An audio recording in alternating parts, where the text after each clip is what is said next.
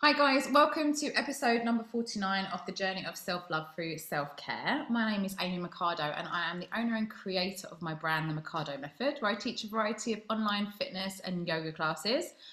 And today I have the most epic, excitable ball of energy on my show because I'm super, super excited. This is Afshan Sheikh. And me and Afs met at a mutual friend's wedding in a penthouse, as you do, suite before they was getting married. And we just sort of, we briefly sort of connected. I was like, I really like this girl's vibe, and I felt like you felt the same. And I was late, standardly, and then we didn't really get to socialise after that. And then the other week, I was at a mutual friends of ours, and we did like a plant medicine trip, and we sort of bonded super, super, as far as I'm concerned, like Avengers kind of bonding. I asked Ash if she would come on the show today, and just I want to know more about you, babe. Like from what I've seen, your energy is amazing, and I'm just super intrigued. Who are you? And like, yeah, let's just bounce and share some of this energy. Wow, wow. Thank you very much, Amy. What an introduction. And I'm very happy to be here on your podcast, representing an element of what you do. I think self-healing, self-care, self-development, or shadow work, as we call it in the normal, realm of world, is very important. And I find that I'm attracting a lot of people that are as woke or as much doing the work as much as I am. So I'm starting to meet people where I'm at and where they're at. And actually what I'm finding is people that I'm attracting, like your lovely self, they're presenting themselves to me as people that have done work, and it's evident. And I can notice that from their frequency. So something that's really important for me is getting you an understanding as to where I'm from, what I do, how have I got here to be who I am today, and why is it we've attracted each other? Because let's face it, there's romantic interest and then there's interest, and you are definitely giving me interest. So let's talk about interest. We could even talk about compounding that interest, but that's a different conversation, maybe a different time. But I am 34 years old. I've got a heritage that's quite interesting. I'm British born to third generation of Pakistanis, Indians, and Iranis. My family mix sort of heritage starts from India, Pakistan, and Iran. My family migrated to Kenya, Africa, which I actually grew up for some of my childhood there. Got to experience a lot of amazing things, which I think actually adds to who I am today. And then my parents got married through an arranged marriage because I'm Muslim by heritage and background. I am a practicing Muslim as well. I'm not extreme, but that's again a different, you can get into that as well. And then I was born in England when my parents both migrated here. Then they met each other in England, even though they're both from Kenya, and the families got them married. So I started my life in England, in Battersea, South London. Big up South if you're from South, always. And my journey's been quite interesting. So I was born here. My parents were living in like an estate, West Stanley estate, with my mum's mum. And I was the first baby girl in the family. And my mum had 3 brothers, and my dad's got like 7 siblings. So I was very much loved and doted on all the time. Like, people didn't put me down. Even till today, when I talk to my uncles, they're like, you were probably the most loved child in the whole family. Like, people couldn't believe that my mum had given birth at like 18, and then I've appeared and I've got all this hair, obviously. And, everybody was a little bit besotted with me, is the impression that my family's given me. And my nan, who's not with me anymore, I never got to meet her as an adult. She passed away when I was 2 from cancer, bless her. Love you, Nan. My nan loved me a lot and used to make outfits for me and like carry me around like a dolly, and it was a huge deal in the family. So I come from a place of love. That's really important to know. Maybe that makes a bit more sense now that you know me. So yeah, I was brought up with a lot of love. My parents then moved on to north of England. They bought a premises that had a off license on it. My mum then had a second child, and my parents ran a shop for like 3 years. In that time, they also had a presence in Kenya still. And so we traveled quite a lot between England and Africa. And then in 1992, we actually moved to Kenya for 2 years. My parents very cleverly started an import business. So what they used to do is take the stock from our shops, our off licenses, everything that was going out of date, they shipped it over to Africa and resold it basically, because English products were not known in Africa. So what they were doing, their USP, if you like, was we're bringing you goods from across the seas that you would never be able to get hold of. So these African clubs, off licenses, kiosks, stores, you know, supermarkets would buy from my parents things like Colgate toothpaste and Stella Artois, you know, out of date Stella, because they just thought the froth was like extra added drunkenness, I guess, or like a higher volume of percentage of alcohol. Anyway, my parents made a lot of success by doing that, and eventually created a lot of, you know, income for themselves and moved back to England, and we bought properties, and that's how my parents sort of started. That led me to getting an understanding of business quite quickly.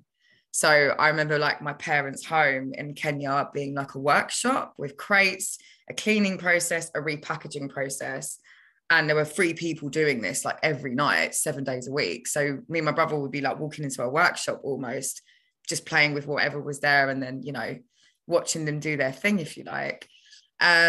So I had a really good understanding of like what's going on in the world of business, create demand and supply, how that works. I'm like 4 years old at this time, and I kind of got it.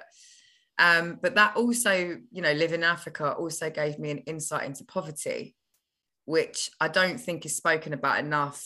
I know generically speaking, we talk about poverty for charity's sake, or, you know, when the new government releases a bill, we talk about how that, you know, bill might not help the homeless, or how is this helping food banks? And we understand poverty at that level in our country. But what I've seen and experienced myself in Africa is nothing I don't think anyone's experienced. So I'll give you an idea. We celebrate birthdays here in this country and everywhere. We celebrate birthdays with a present, okay? And we have parties, and we spend on ourselves on dresses, and we do all this stuff. One of my most humbling experiences was this. I was turning 5. I was in Africa with my mum. Didn't even know it was my birthday until my mum says to me, come to the kiosk with me. Now, the kiosk is like a mile down the road. The road is made out of orange sand, because that's how fertile the land is. Like, the land is all red and orange. We're walking down this road. I'm holding my mum's hand. She's singing. We're both singing along. We get to the kiosk, and my mum looks at the kiosk guy and she goes, coconut cake, which means Coke and cake. And I've just heard the word cake. I haven't eaten cake at this point for about a year. I look at my mum and I'm like, did you just say cake?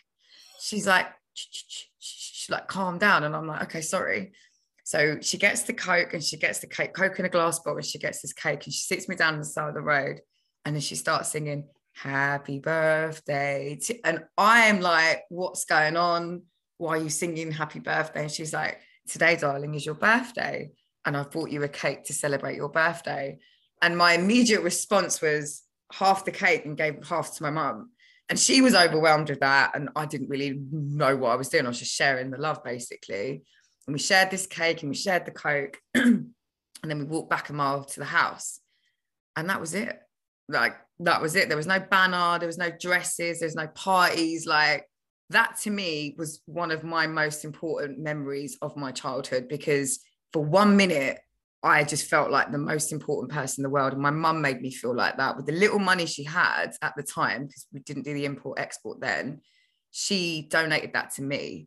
And I knew how much that meant, because we hadn't eaten cake, chocolate, sweets for about a year.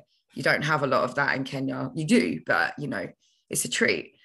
So that was an epic moment, me understanding that these things are a luxury. And when I was leaving the complex, when we made money and stuff like that, I had made obviously a community of friends there.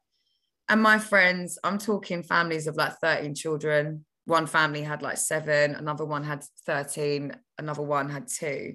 And they called all their kids like biblical names, like Mary and Joseph, and like Peter and Michael and things like that. It's really beautiful. So I'm leaving the complex. Like, there's a massive complex we lived on, like a house that was converted into 4 flats, and my parents and my family had one. And we're leaving, and I don't know where we're going. I don't know what's going on. I just know we're packing things up. Anyway, my dad turns up with this big Sprinter van that we've got, and he's like really angry in the yard. And he's like, right, everyone get in the van. And we're like, what? He's like, everyone get in the van. All these kids, me included, my mouth is shut and I'm crapping my pants. So I'm now walking into this van, holding my best friend's hands, two of them. We're all sitting down in the back of this massive like Mercedes Sprinter van. It's huge. There's about 25 kids in there. And my parents are sitting in the front. They're not talking to us though. We're like, oh, what's going on? Loads of suspense, right, on the journey. So the van stops, and now we're all like there holding hands, even more scared because the van stopped, and we're like, what's going on? What's going on? My parents absolutely smashed it. These kids have never seen what they're about to see. My mum and dad open the back doors. My dad has parked the car, the van, so the back doors open out to a swimming pool, to our new home. All of us get out of we just all run into the water with our clothes on. These are kids that have never seen or been in a swimming pool in their life. And we're just there having the biggest party you've ever seen. It was the most magical experience. And so being brought up with that level of awareness, that level of respect and understanding around what poverty means to people gave me a really good standing in my life, because it also broke a paradigm around racism. So I had no idea what racism was. I didn't know what it was to be rich or poor until these experiences happened to me in Kenya. So bringing those kids there and giving them that day of joy was, I'm sure all of them still remember that, because I do. And it was those kinds of gestures as humans that I saw my parents do. They didn't have to. They did that out of love.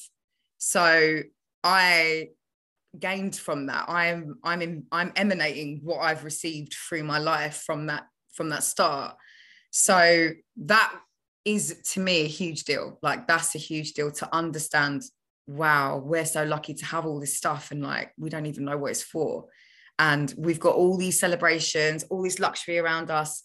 There's people in the world that have never seen what we're seeing, experiencing, never tasted what we've tasted, heard what we've heard.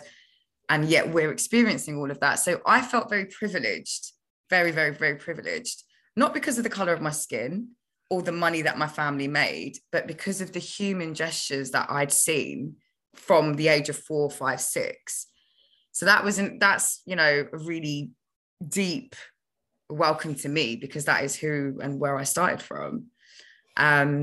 So yeah, that's my background and where I started. Wow. I've got like some questions that my brain's just like still like processing. Please. So first of all, I'm curious, like you said, like your parents were in an arranged marriage. Yeah. And what was the love like between them? Yeah, so they courted.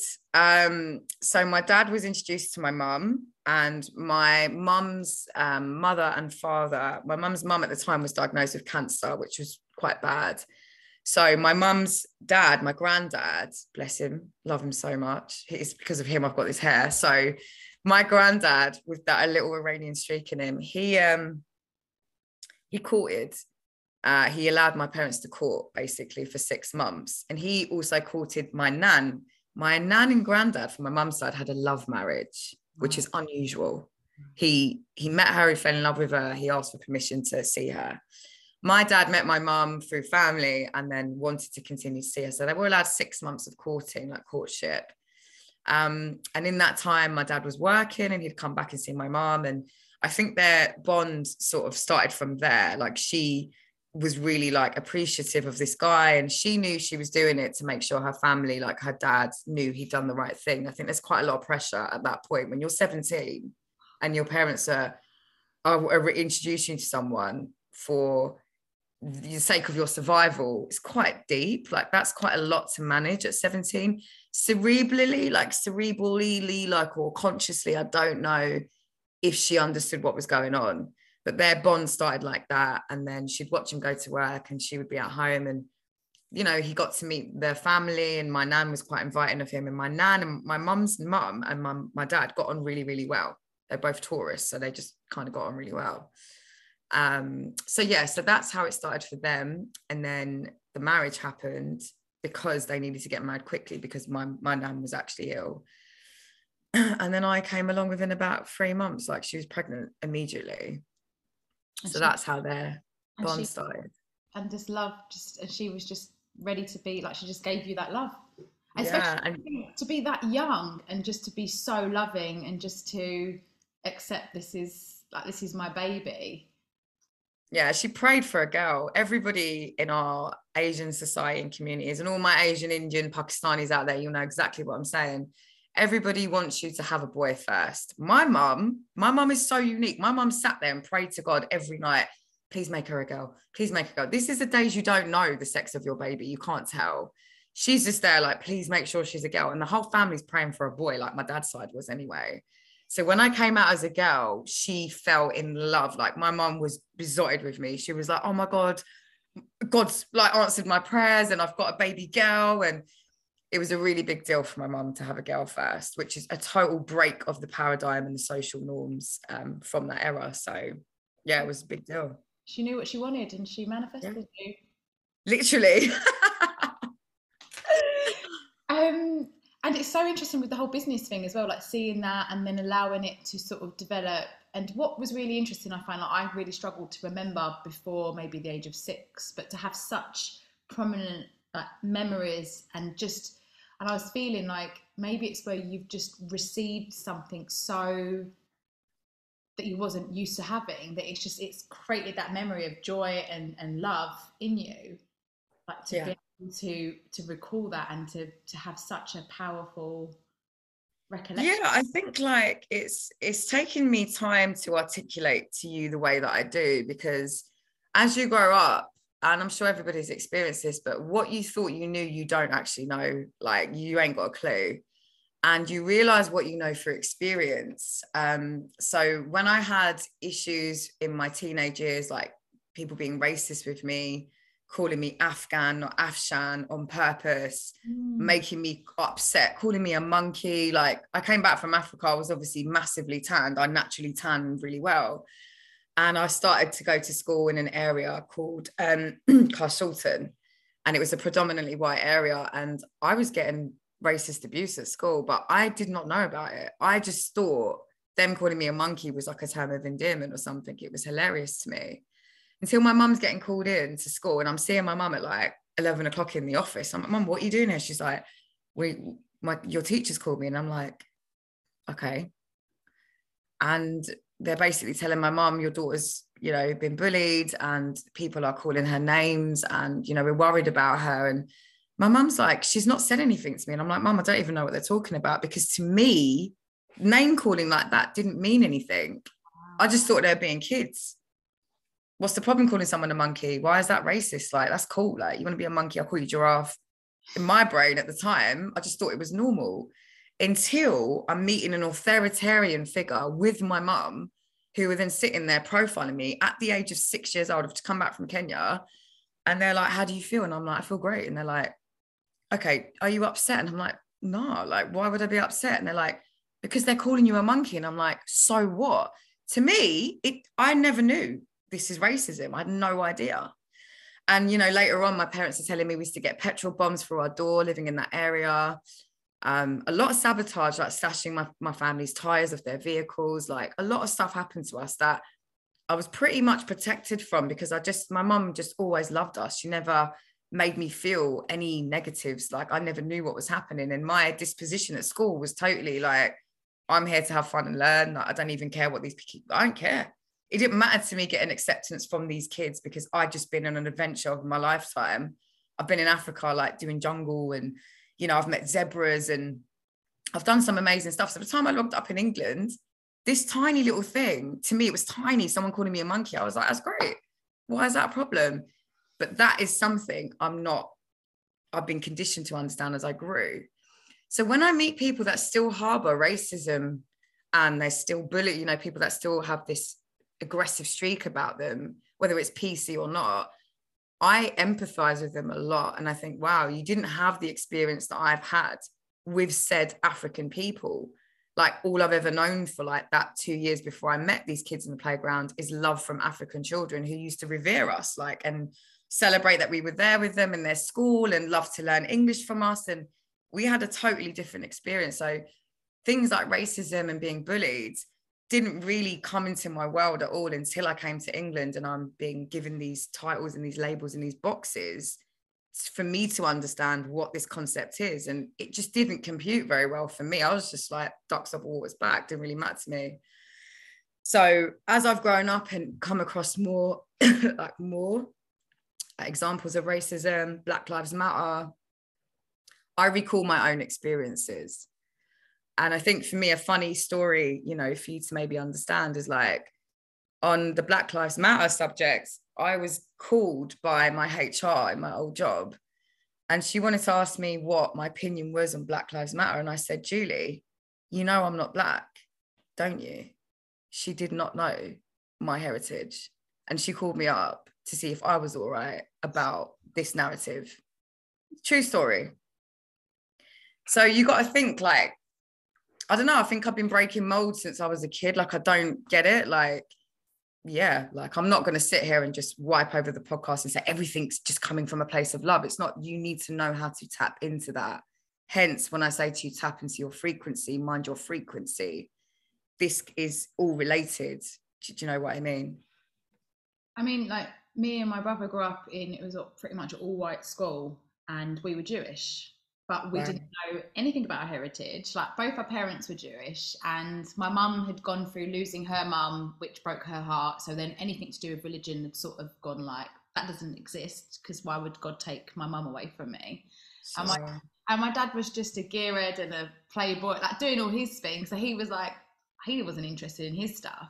So going into a school that was white Christian Catholic, like, I had big, like, I've naturally got big curly hair, and my bum always was bigger, and but I think that's because I horse rode. Yay. And I was ashamed. Like, people like, why's your hair curly? Why's your bum stick out? Like, why have you got? So I looked, even though we were white, we still, like, you could tell there was something slightly different about us. And You were cultured. You're definitely cultured. Yeah. as soon as people would find out you're Jewish, like, the fear that would come in, because I didn't even understand what that even meant, because we hadn't been brought up with it to even know. And it was almost like, oh, I don't know what I am. So it was like we grew up in this sort of fear factor of certain things. So it's so interesting to sort of hear it. And it wasn't until I went to Israel and was just surrounded by loads of Jewish people, and I'm like, Wow. I don't give a shit if people know if I'm Jewish or not. Like, Wow. And I think, can we just say, like, even what we're doing now, this could never have happened like 20, 30, 50 years ago. Like, no. you'd never find a Muslim talking to a Jew underneath the politics of the world and the wars that we've gone through, and even to the current day age and space that we are seeing Israelites and Palestinians go through at the moment. Like, there was such a segregation, but before that, there was a love between Muslims and Jews and Christians, and we all lived in harmony. So it's very, to me, it's very warming to know that we're doing it now. We're breaking a mold. Like, I'm lucky. Like, some of my best friends are Muslim, like Muslim Pakistani, and like, we're like family. And it wasn't until I went to Israel to sort of be around loads of Jewish people, but then seeing people walking around with guns, and then they took us to we went and had a talk with, like, we went and camped out with the Bedouins, which was amazing. oh, And the next day they took us to where, like, the wars, like the bits were going on, and these women come and meet us in secret, and they was like, we shouldn't be here, but it was like, well, it's an eye for an eye, so if you shoot one of ours, we'll come out after one of yours. And then I asked the question, I said, well, does that mean it ends? And she was like, no, but then if you shoot one of ours back, then we, and I'm like, but it doesn't make sense, because then it's almost like tit for tat, like wow. And how old were you, can I ask? This was when I was 21. Wow. And basically there's a charity called Birthright, and my cousin had told me about it, because all my cousins had grown up in, like, Gants Hill, and it's a very Jewish area, but we'd grown up Elm Park, which was, again, very, like, white Christian Catholic. So I wasn't really around my cousins a lot, so it was like a different world, and they had a lot of money growing up, and we'd gone through bankruptcy and stuff like that. So we had, like, and they'd had stuff, like, I remember going to a party and they was all wearing Tiffany, and I remember going to her, I'm like, what is that? And she was like, oh, it's a certain brand of and it was almost like, because they had that, they were part of the clique. But when I went to Israel and just being around everyone that was Jewish and being in that energy, because the charity allowed you to go to learn a bit about your heritage and a bit about culture and the stories behind it, and trying to Wow. and to be around like Israeli soldiers. Like, you have to go in the army. Like, there is no choice. Like, you're going in there. You can't leave. You can't escape it. And I was like, the gratitude I had for also not having to go through that. And they took us to like the burial site where they've had to bury their own friends and stuff at my age.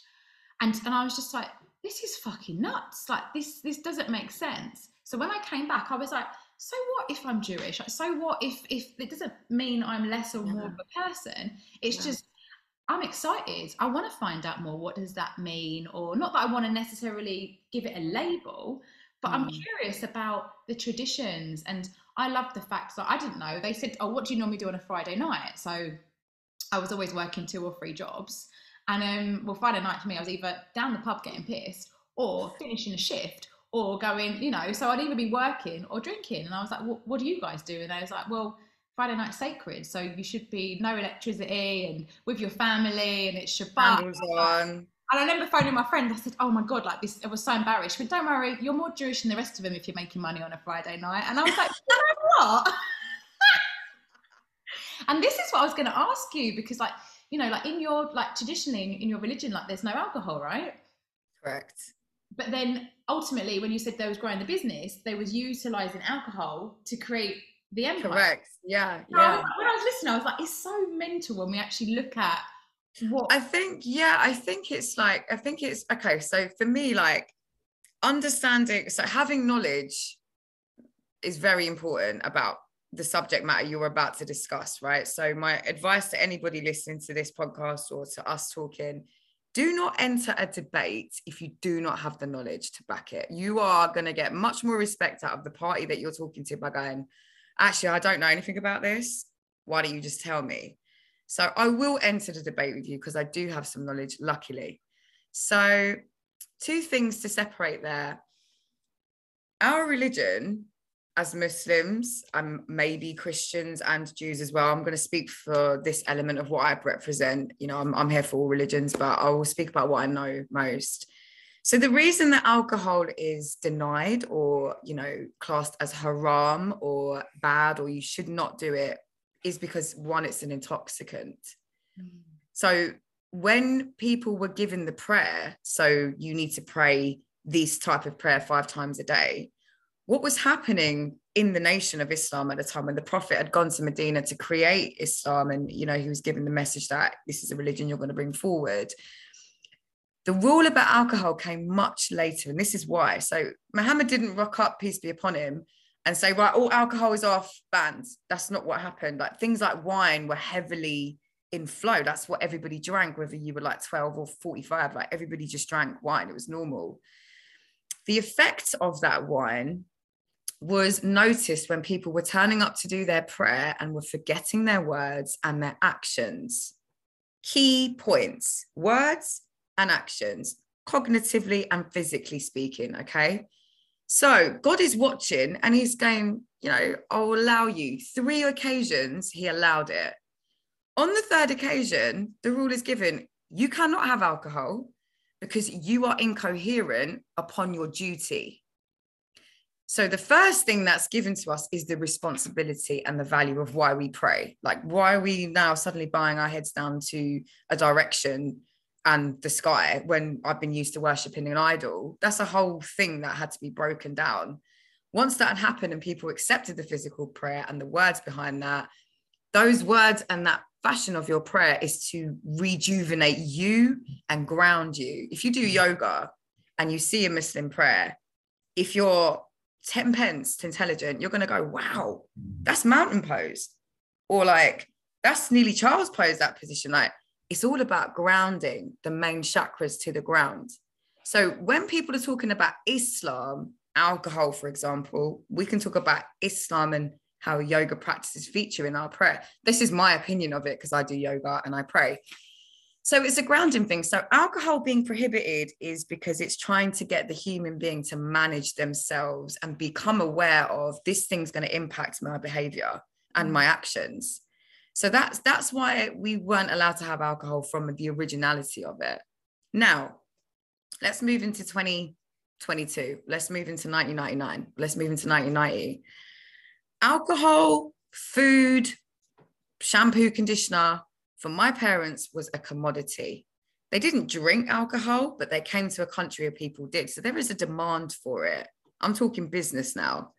So you in a country where the predominant thing that people do on a Friday is go to the pub and get drunk, or buy loads of wine, take it home and have a meal with their family and get drunk, or get their mates around and get on like, you know, all this Lamborghini or whatever it was called. I don't know. But people just want to drink. It's their habit. It's the fashion. It's the culture. Leaning back into what we're talking about earlier, it's a culture. So my parents have come, they come to do business. So technically speaking, if there's a demand for something and they've just bought a premises that offers that, what does that mean for their business? It means they're going to make a lot of money. So they weren't conditioned as much as I am. My parents did not have parents that I've got who were on them as a religious, you know, this is what the Quranic term actually means. Nowadays, if you're a Muslim, you will read a surah from the Quran and you will try and break that down into what does that mean for us today? What does that mean in English to me in my language? What does that mean to me? Why is this rule given? Or why did that experience of the Prophet get noted in the Quran? Because let's face it, that book's been going way longer than any of us have. So when it came to work, I guess my parents are thinking, okay, there's an opportunity here. And for them and their mentality, not being as, you know, learned about the values of Islam, the face of it they knew, but they didn't understand the depth of it. They were literally doing what is required for them to do their job by running this shop. And the demand heavily relied on alcohol because of the country and the culture that we were in. So they continued to make money from that. It wasn't predominantly alcohol. Obviously, we sold food and other products, but that to them was a survival. So my dad was an Arctic lorry driver while my mum was pregnant with me. He did that for like, 9 months. He made a lot of money. He took that money. He went up north. He bought a shop and a house. Then it started from there with traveling to Africa and export. So we never used it to abuse. We didn't use it to manipulate. We literally were just trying to survive as a family. And we did. And of course, that business venture of theirs, like having shops, off license stuff, that all stopped.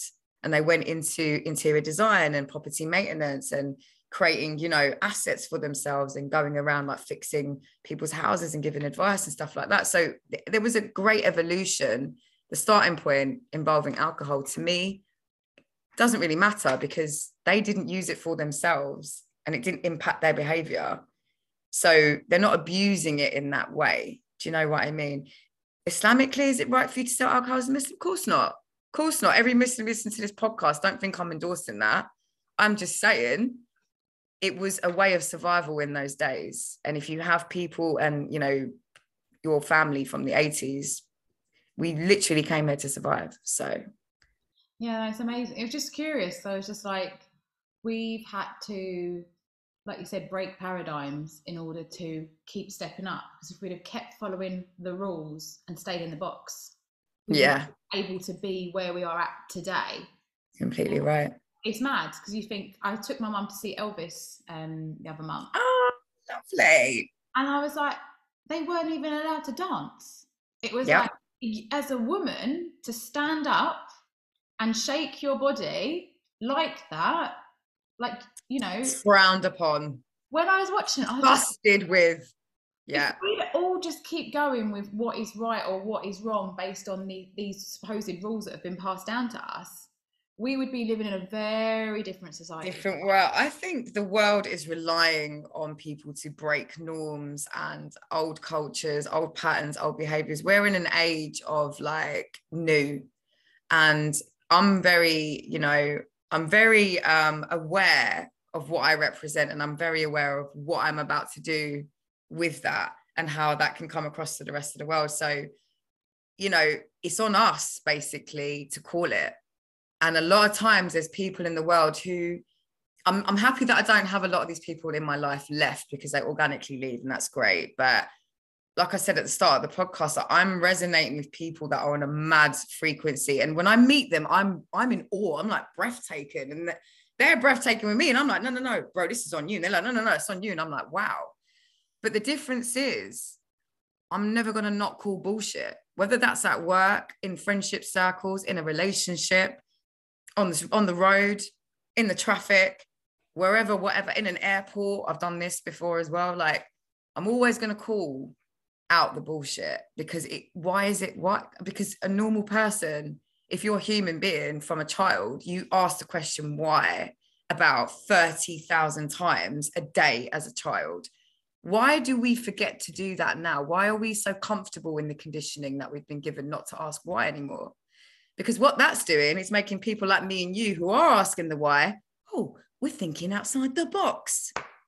See this box, mate? I'm about to break the fuck out of this box, man. And I'm taking every motherfucker with me, because these boxes, they do not exist. They only exist by your admission of admitting they exist. So please understand that. Yeah. Colors. Why are we told there's like 55 colors or some shit? Bro, there are so many colors that are not even named yet, but we only are operating from a space of what we're told to know and believe. We ain't in that space no more. We are not in that space no more. There is a higher collective conscious that is forming, whether that's from my yogic group, whether that's from my dream catchers gang, which you feature in now, whether that's from my work colleagues and peers, whether that's from my old colleagues, whether that's from my neighborhood, like my neighbors that I've got around me. We are all here. And like I said, I'm attracting crazy, mad, great people like you into my life randomly. But it's because we're coming at it from a higher level frequency, where we're not looking to be conditioned and programmed anymore. We are noticing we are being boxed, labeled, put into cohorts. Who the fuck are you lot to be labeling me or putting me in a box? I don't even know what the box is. Why am I in the box? Same like when I had racism when I was like 4, 5, 6 in this country. What are you talking about? What is racism? Why does that even exist here? Why doesn't it exist over there? Why are African people not aware of what racism is? But you lot in England are. What's the agenda? What's the narrative of your governments? Who are you really following here? It's on us to ask these questions. You know what I mean? It's on us. And I'm very happy to do that for the rest of my life until I die, and long may it live, because you need people like us to challenge the norm, you know? When, because obviously you've come from this place of love, so you're just, and even when this was happening at school, did you, do you feel that because you've come from so much love, it's almost like you've got this, like we're talking about frequency, like do you feel like where you just give off this frequency, things just ping back to other people, and they're just like, you're just like, what? And just carrying on? Did it get to the, like, did it ever sort of, did it get to the point where maybe it made your frequency even stronger to like be like, oh, I didn't even fucking notice that, like, I don't know what that is, or I don't care, or Yeah, I think there's a power in becoming aware that you are emanating love. And yeah, I definitely do feel like it's armor. It's so interesting that you say the word armor. I'm trying to control my reaction right now. So where I'm at with it is like, I know I put a coat of armor on every day, and I do that through prayer.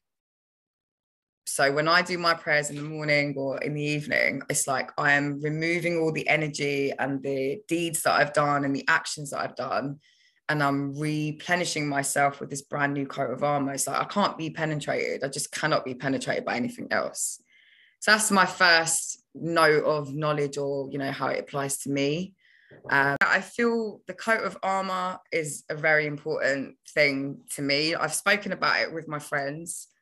And I use my prayer as my everyday armor, if you like, before I go into the world. I use my love as an armor. I mean, that's so cool. Like, I'm just computing that in my brain. Sorry, but the way you've put that to me is so good that it's making me double think about it.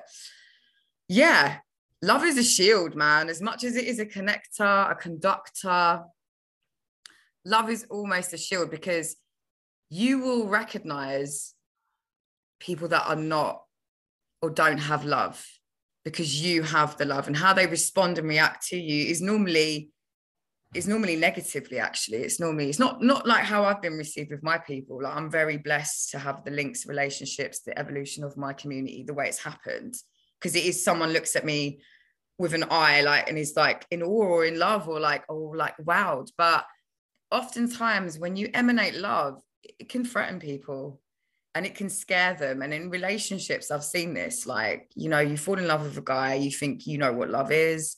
The guy has never been loved in his life. And so when you're turning up with all of this grand, you know, expression, this weight of like, you know, it's heavy on them. It's very heavy on them to receive it.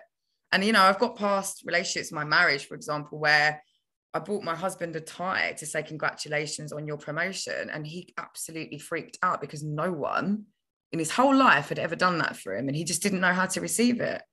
How do you handle that? How do you, as a person from love, handle the reaction of someone where you're giving them something out of love and they don't know how to receive it? That is huge. Well, it's been an interesting topic because a lot of us have been giving love transactionally, because a lot of us grew up, like myself, it was transactional love. Bars. If I give you, I noticed it with conditional love. Yeah, so I noticed it with since my brothers had babies and watching my parents around them, my mum is unconditionally giving love, and I'm like, wow, that's where that comes from me. She just wants to, like, I want to make, it's just that kind of love, a bit of maybe codependency thrown in there, and all these other bits and pieces, you know, there's bits and bobs. My dad, it was really interesting because he'd hold the baby and be like loving, and then the baby would like smell or poo, and he was like, oh, I don't want that anymore, but I'll take it back when it's clean. So it was like I was watching this sort of push-pull dynamic. And then sometimes as well, like if I give you a chocolate button, will you give me a kiss? No, I'll get a kiss.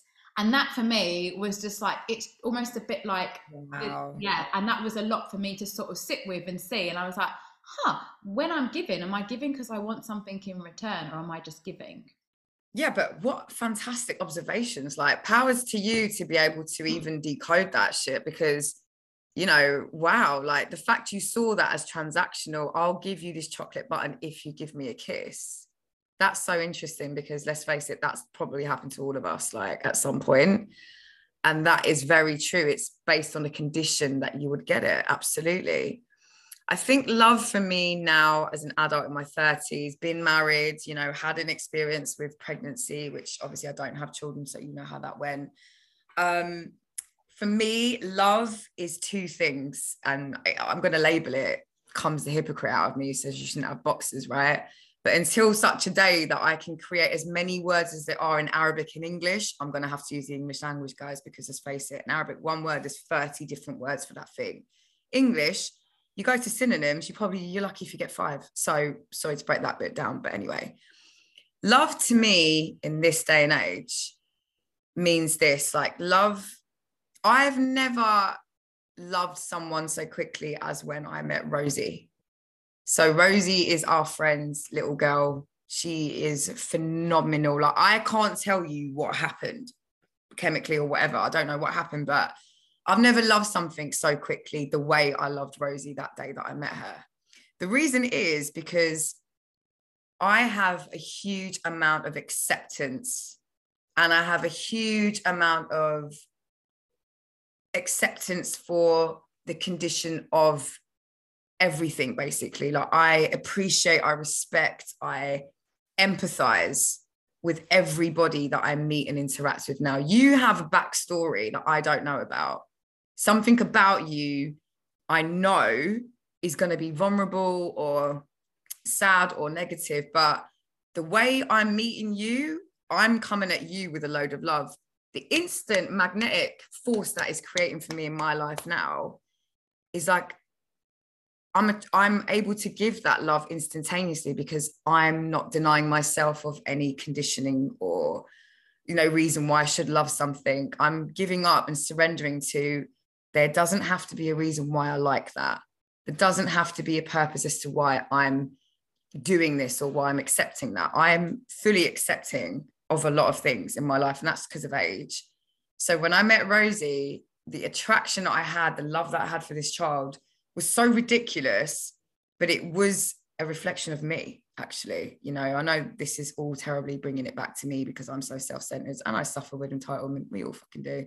But deeply, I feel it now. And I use that love as a tool of welcoming, as a tool of like, this is where love lives. Like, if you want to know where love lives, it's me. Like, I'm right here. And it's because I've had to do that, breaking down conditions, paradigms, all this kind of stuff. And when I see a child, whatever the child is, colors, hair, sex, gender, I imminently have loads of like love for this kid and empathy and compassion, because I know that kid's about to go on a mad journey. Baby girl, I've been there. You know, every teenage girl I meet, I'm like, big up you, because what you're about to go through is fucking hard. There's no denying it. You're going to have hormones. You're going to be challenged. You're going to be comparing yourself. You're going to think you're fat. You're going to think you're too skinny. You're going to think you're ugly. I have so much love for you because you're none of that. You're fucking perfect. And you're exactly how you should be to be who you need to be in the future. So there's a huge thing that changed in me about love when I stopped conditioning myself to receive it. I'm worthy of it. This guy loved me. That means I'm lovable. I don't give a shit about this guy loving me anymore. I don't. I'm more here to set the world free. And if that causes love to circulate more, great. But from where I'm coming at, I need to turn up in my best self to allow these connections to happen. You know, and that takes work. That takes work to uncondition yourself, to unprogram yourself. It takes a lot of work. Which you've clearly put a lot of work into. Allow me, Amy, I'm getting embarrassed. No, seriously. And that's what I mean. You blew me away. I was like, who the fuck is this chick? I want to know more about her. And I just looked at you and it was just like, I could just see, like I said, like hearts just coming around you. And I was like, she just emanates love. And I'm at this stage where I'm learning to love myself and start to recognize my worth and be like, it's okay to be entitled if I want. Yeah, I think thank you. Firstly, like I'm overwhelmed. I don't know if you can tell that, but my whole face is like, oh my God. But thank you so much for your lovely comments, and your feedback actually is really important to me. There's loving yourself and there's loving the situation. Let's break it down. Yeah, gun fingers in the air, everybody. That's right. There is having love and acceptance and empathy for yourself, and there's having love and acceptance and empathy for the situation that you are either in or about to go into. The difference is when you're operating now from a place of awareness, which we are, you can choose how to go into that situation. The love we had for ourselves was based on a condition that we were in before. So do you have empathy for that situation of the shit marriage? Do you have empathy for that situation of the diet problem that you had? Do you have empathy and love for the situation where you were in hospital? Do you have lump of empathy with yourself for that car crash you were in? Are you acknowledging the situation without taking responsibility all the time? Like, oh, it's because of me this happened. Fuck all of that. Let's talk about why that situation has landed on your doorstep, because you need to learn a lesson from that situation. That lesson carries you to your next level of love, because you need to be made aware of, wow, I was in a car crash. I nearly died from a allergic reaction in my life when I was 31. Fully nearly died, like fully. My whole body went into sepsis basically because my hair died and I was getting worried about my greys. And I went to get a packet in my hair and I nearly died. The reaction from my family and friends was ridiculous. People were like crying their eyes out that I was going to die. And I'm still like doing this weird Afshan thing where I'm like, it's not true. I'm not going to die. It's all bullshit. The reality was I was like 20% away from fucking dying. My whole body would have been poisoned with the blood of that infection. The empathy and love that I have for that situation. There is a girl trying to cover up her greys. She goes to her hairdresser. She didn't get a patch test. Hairdresser does the job. She leaves. She's now having a reaction for 3 days, and to the point where she's in hospital and her whole throat and face is closed up. Why was that situation happening to me? It taught me a massive lesson.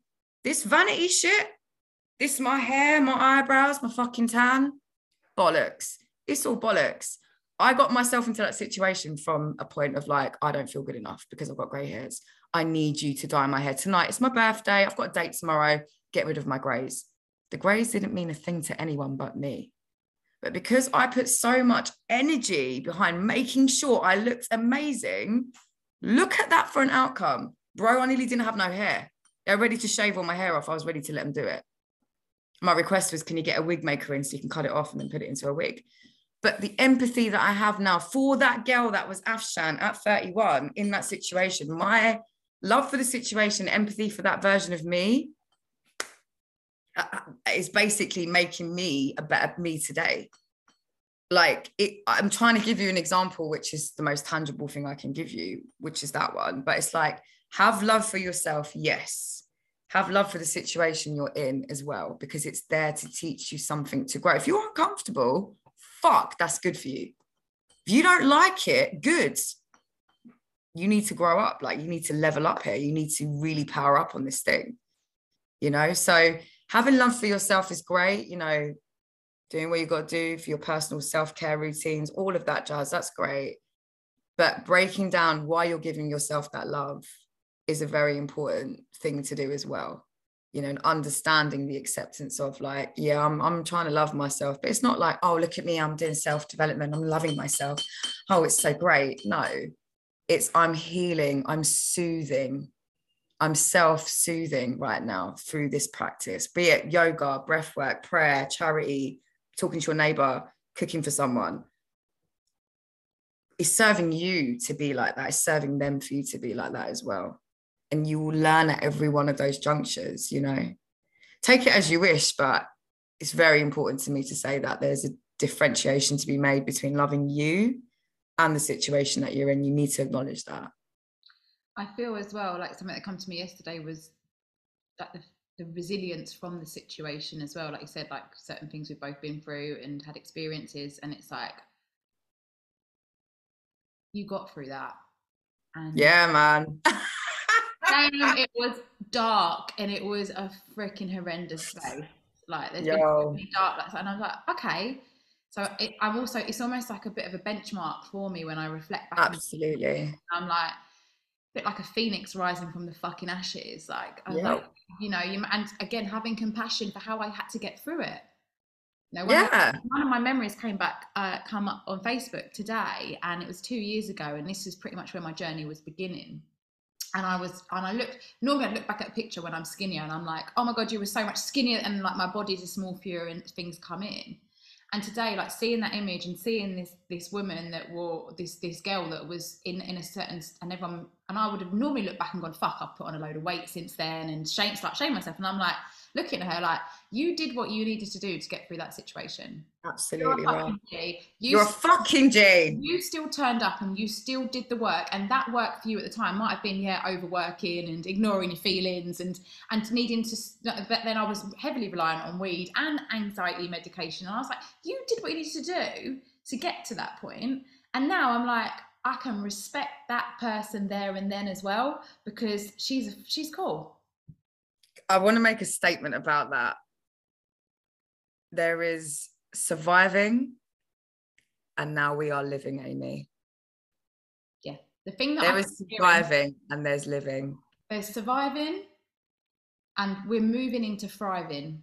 Yeah. And accepting that we are entitled to abundance and love, and entitled to getting up every day and choosing how we want to live our day, and choosing to feel our feelings. Yes, absolutely. Sometimes choosing that I don't want to deal with that today, and that's okay, because I don't have, like today I was sitting outside in the sun eating, and I keep being conscious that I eat really quickly, and I was like, you need to slow down. So I'm trying chopsticks in the other hand.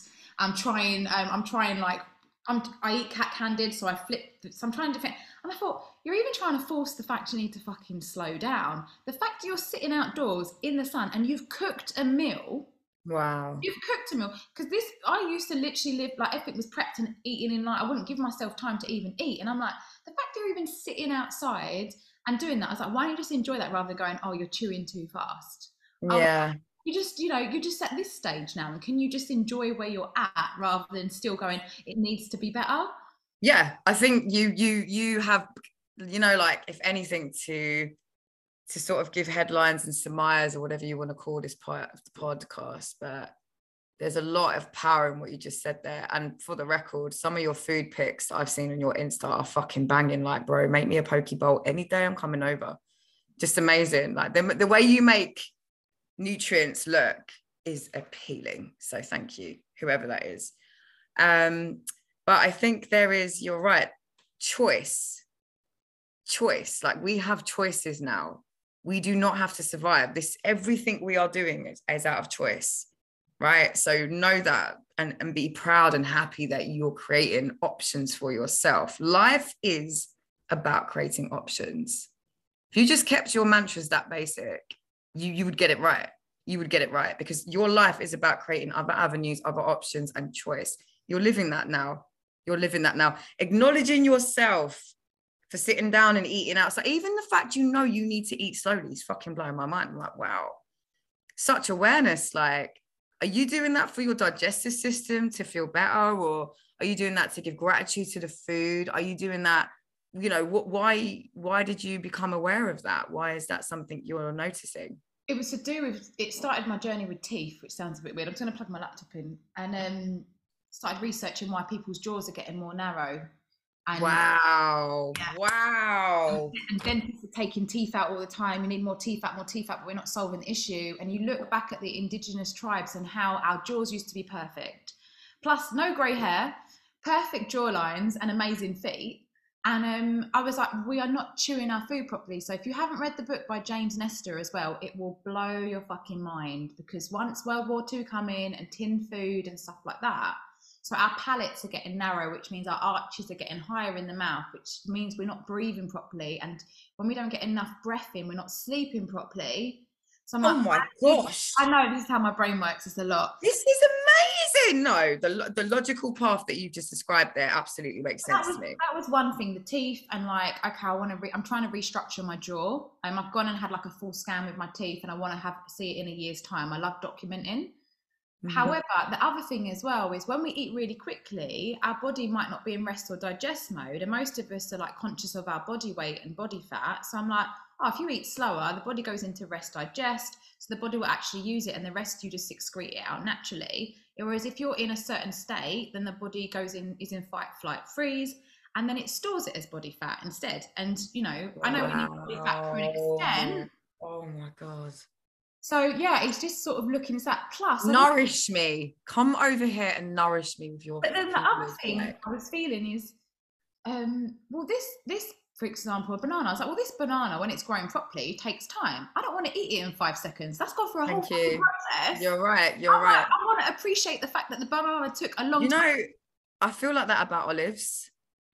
Olives have to go through a real journey before you see them packaged up in M&S. Yep. They don't even come off the tree looking green or black. You know that, right?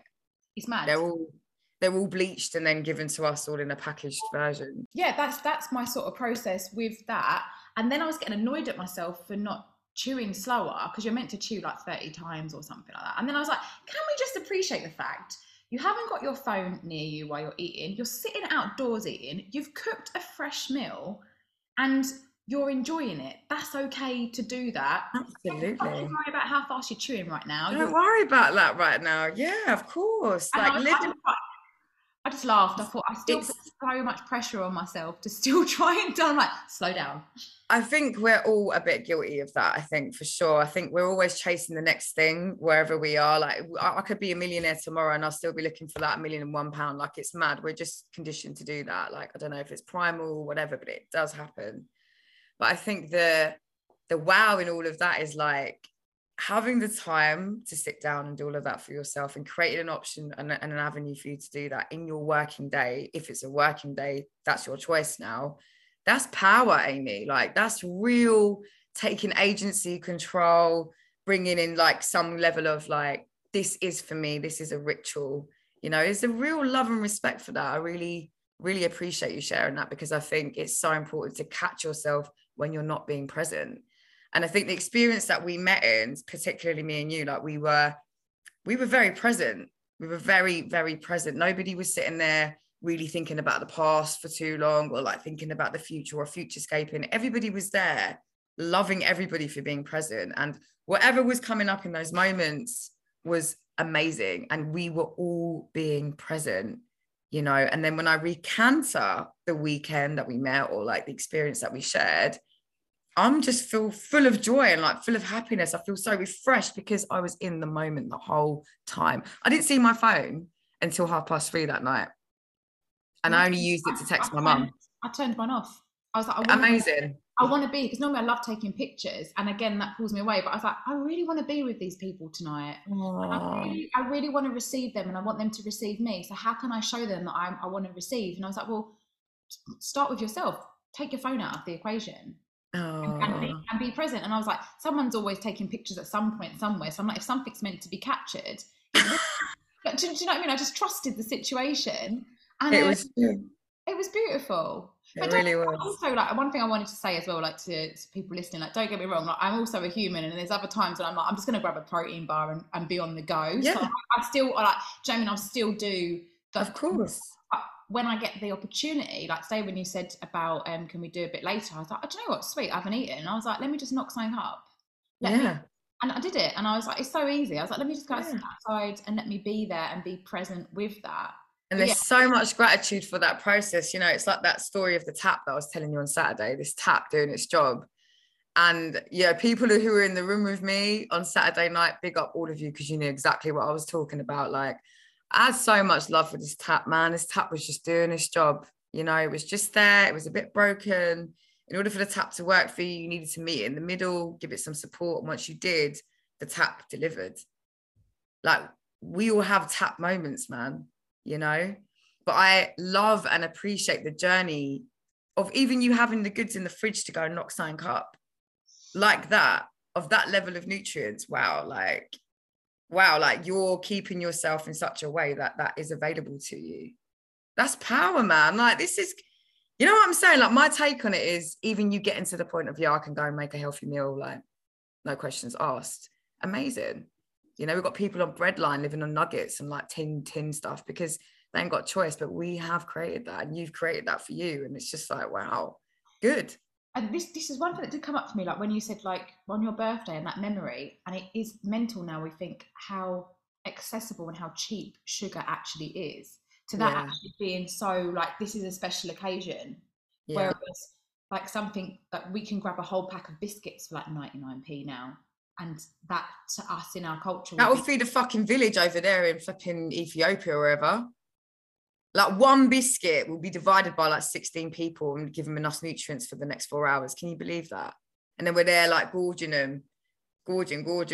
Like, what is this conditioned thing that we've got? And I love what you just taught me about the palate and, you know, our feet. And I'm just like blown away by your knowledge, to be honest with you. It's like, wow, like, how do you even know that stuff? What's caused you to even look at that? It's just amazing. I just think this is so amazing. And if it is, we're trying to prolong our lives. Yeah, you've got people out here like Dave Asprey. Don't know if you know about Dave Asprey, but Dave Asprey's there trying to live as long as he can on this planet by doing everything as healthy as possible that he can. And he documents it. And he's nuts, mate. He's absolutely fucking bonkers. Some of the shit he does, like, it's crazy. But his whole ethos is, I'm here to survive as long as I can. I'm going to prove it. And I'm going to do all the things that I think are healthy for me to make me live the longest. Now, I know what purpose they're serving for Dave, bro, like whatever, but we're learning from that experience that he's having, you know? And for me, it's like, wow. I feel like for me, because I grew up with an eating disorder, now I'm about, how can I make this an experience? So how can I make Wow. my food an experience? And now how can I, like, even the other night when they made bread, like, bread's been like a banned food for like years and years for me. So having that bread there, and I'm like, how can I receive this and not freak out about eating bread with you lot? Wow. And instead, this is an experience where we're sharing together as a moment. So Yeah. for me, like, how can I make even eating? Because before I didn't cook for a long time after my marriage broke down, because that's something he taught me to do, was to cook. Attached. And Yeah. so I would never do that. So then it was like I didn't feel worthy of cooking my own self a meal.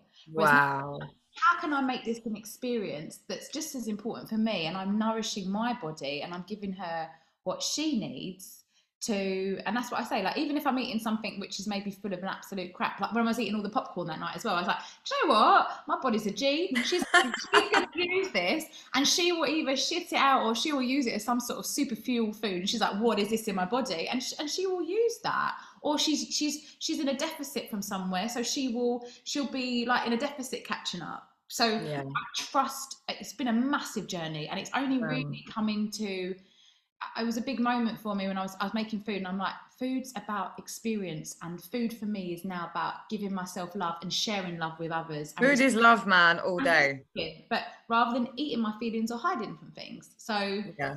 yeah, there's a lot of Eating for the right reasons, yeah, absolutely. there's a lot of Yeah, science around what I'm doing, and yeah, health is something that I'm conscious of, but I'm also like aware, like I'm here to have a human experience, and of this is course. like that now, and also showing people like there's different ways we can do things if we choose to, and if it's not something on your list of things to do, like that's chill as well. Like you do you, Yeah. I'll do me. Yeah. I'm curious. Hmm. I love that. I love that. I think you're you're right in calling it a community experience, because it really was. I was in the kitchen on that conveyor belt making the bread and toasting and putting butter and peanut butter on things, and I loved it. I loved it. I love to serve. I love to help. I love to make people comfortable. I love that. But what I love most is what you just said there. It's like, it's almost inner child. When I hear people referring to themselves as she, just like, you're talking about you, but you're calling yourself the third person, right? You're referring to yourself like a she. Like I do that to myself as well. That's because we have empathy for ourselves now. And, for those who haven't done, it's a different topic, different time, but inner child work is very, very, very powerful, because a lot of our relationships with the survival things that we have, like love, exercise, relationships, all start from that child experience, and perhaps it's something we can border into on the next talk, but it's very interesting to hear you say that she is a G and she's going to use this food to nourish herself. Whatever doesn't serve her, she's going to get rid of it naturally. Trusting yourself and your body to make those decisions for you is amazing, because you're not conditioning it to do something. You're letting it be its most fabulous self, and actually trusting that this design is here to serve you. I put a post up yesterday saying, take as many naked photos of yourself as you possibly can, guys. This whole body will change and develop and evolve over time. The version that you are of yourself today, version 0.3, version 0.5, version fucking 10, got to honor that version of you, man, and love that version of you, because this version of you is going to serve your future self. What you nourish it with today, whether that's love, food, nutrients, music, practices, air, the land that you choose to walk on. Travel is very important, and the way I see travel is completely different to most people, but another time, another topic. You are enforcing yourself to turn up for yourself in a year's time and be like, yo, babes, do you remember when you made that meal outside, sat in the sun and ate it? Look at you chewing at the pace of a fucking tortoise now. That's what's going to happen, Ames, in a year. You get me? So big up you, man. Huge, huge gratitude for that. Well done. Yeah, it's been a journey, and there's still stuff around food that I'm working through, and like the whole money paradigm, and like, am I worthy to spend? I'm like, no, like just just receive when you want to receive, honor what you want to do, and if you don't want to do something, you don't have to do it. Like, Yeah. and Yeah. And I feel like as well, like, simple cheats, like, I don't know how to say this without sounding right fucking silly, but I'll just say it. But it's like simple, small, simple things, like knowing you're worthy, knowing that it's all coming to you, knowing, I'm not talking fake it till you make it. I'm not talking lie to yourself. I'm talking feel that you are that thing, feel that you are it, feel it, believe it, be it, like, be that. Do you know what I mean? Don't think, why am I, or could I be, or I'm not, well, maybe if I did, like I did that thing last week and that's why it's not. No, fuck all that. There is something to be said about being entitled. We call it entitled like it's negative. No, bro, like you fully deserve it. You deserve the money that you want. You deserve the things that you want in your life, because you deserve that. There's no, why wouldn't you not? Why would you not deserve it? What's the opposite of that look like? Let's reverse engineer it, because the person sitting there with a scarcity mindset is going to continue to get what they're getting. Those brave people that like to stand up and challenge, why am I feeling like that? Why do I keep getting? Why is it like that all the time? That's where you're about to blow, because you're looking at things with less of scarcity, more of demand, more of, yes, due to me, like gratitude, like over here, like, yeah, I'm over here, like channel that feed to me. I'm here with my big pot. Send it all to me is an intention you can make. Visualizing you've got the thing that you want You know, I want the sick flatmate. I want a really good flatmate who I can do blah, blah, blah with. Bro, that person's going to turn up like tomorrow. You know, there's no denying that. It's just, why do we come at it from a place of denial to start with, or scarcity to start with? What is this conditioning we're breaking? You are fully entitled, man. Fully entitled. And let's not allow entitlement to be a negative connotation, because it's not. It's not. You know, title and entitlement are very important to be broken down, you know. But powers to you, man. Thank you for having me, because it's been a lot. Like, I feel like I talked to you forever, like forever. And do you know what? I love you like dropped you like, this is a topic for another conversation. I was like, right, when we scheduling this in, I'm going to stop the recording, and thank you for coming on as well. But thank you. It's been a journey. Let me stop this.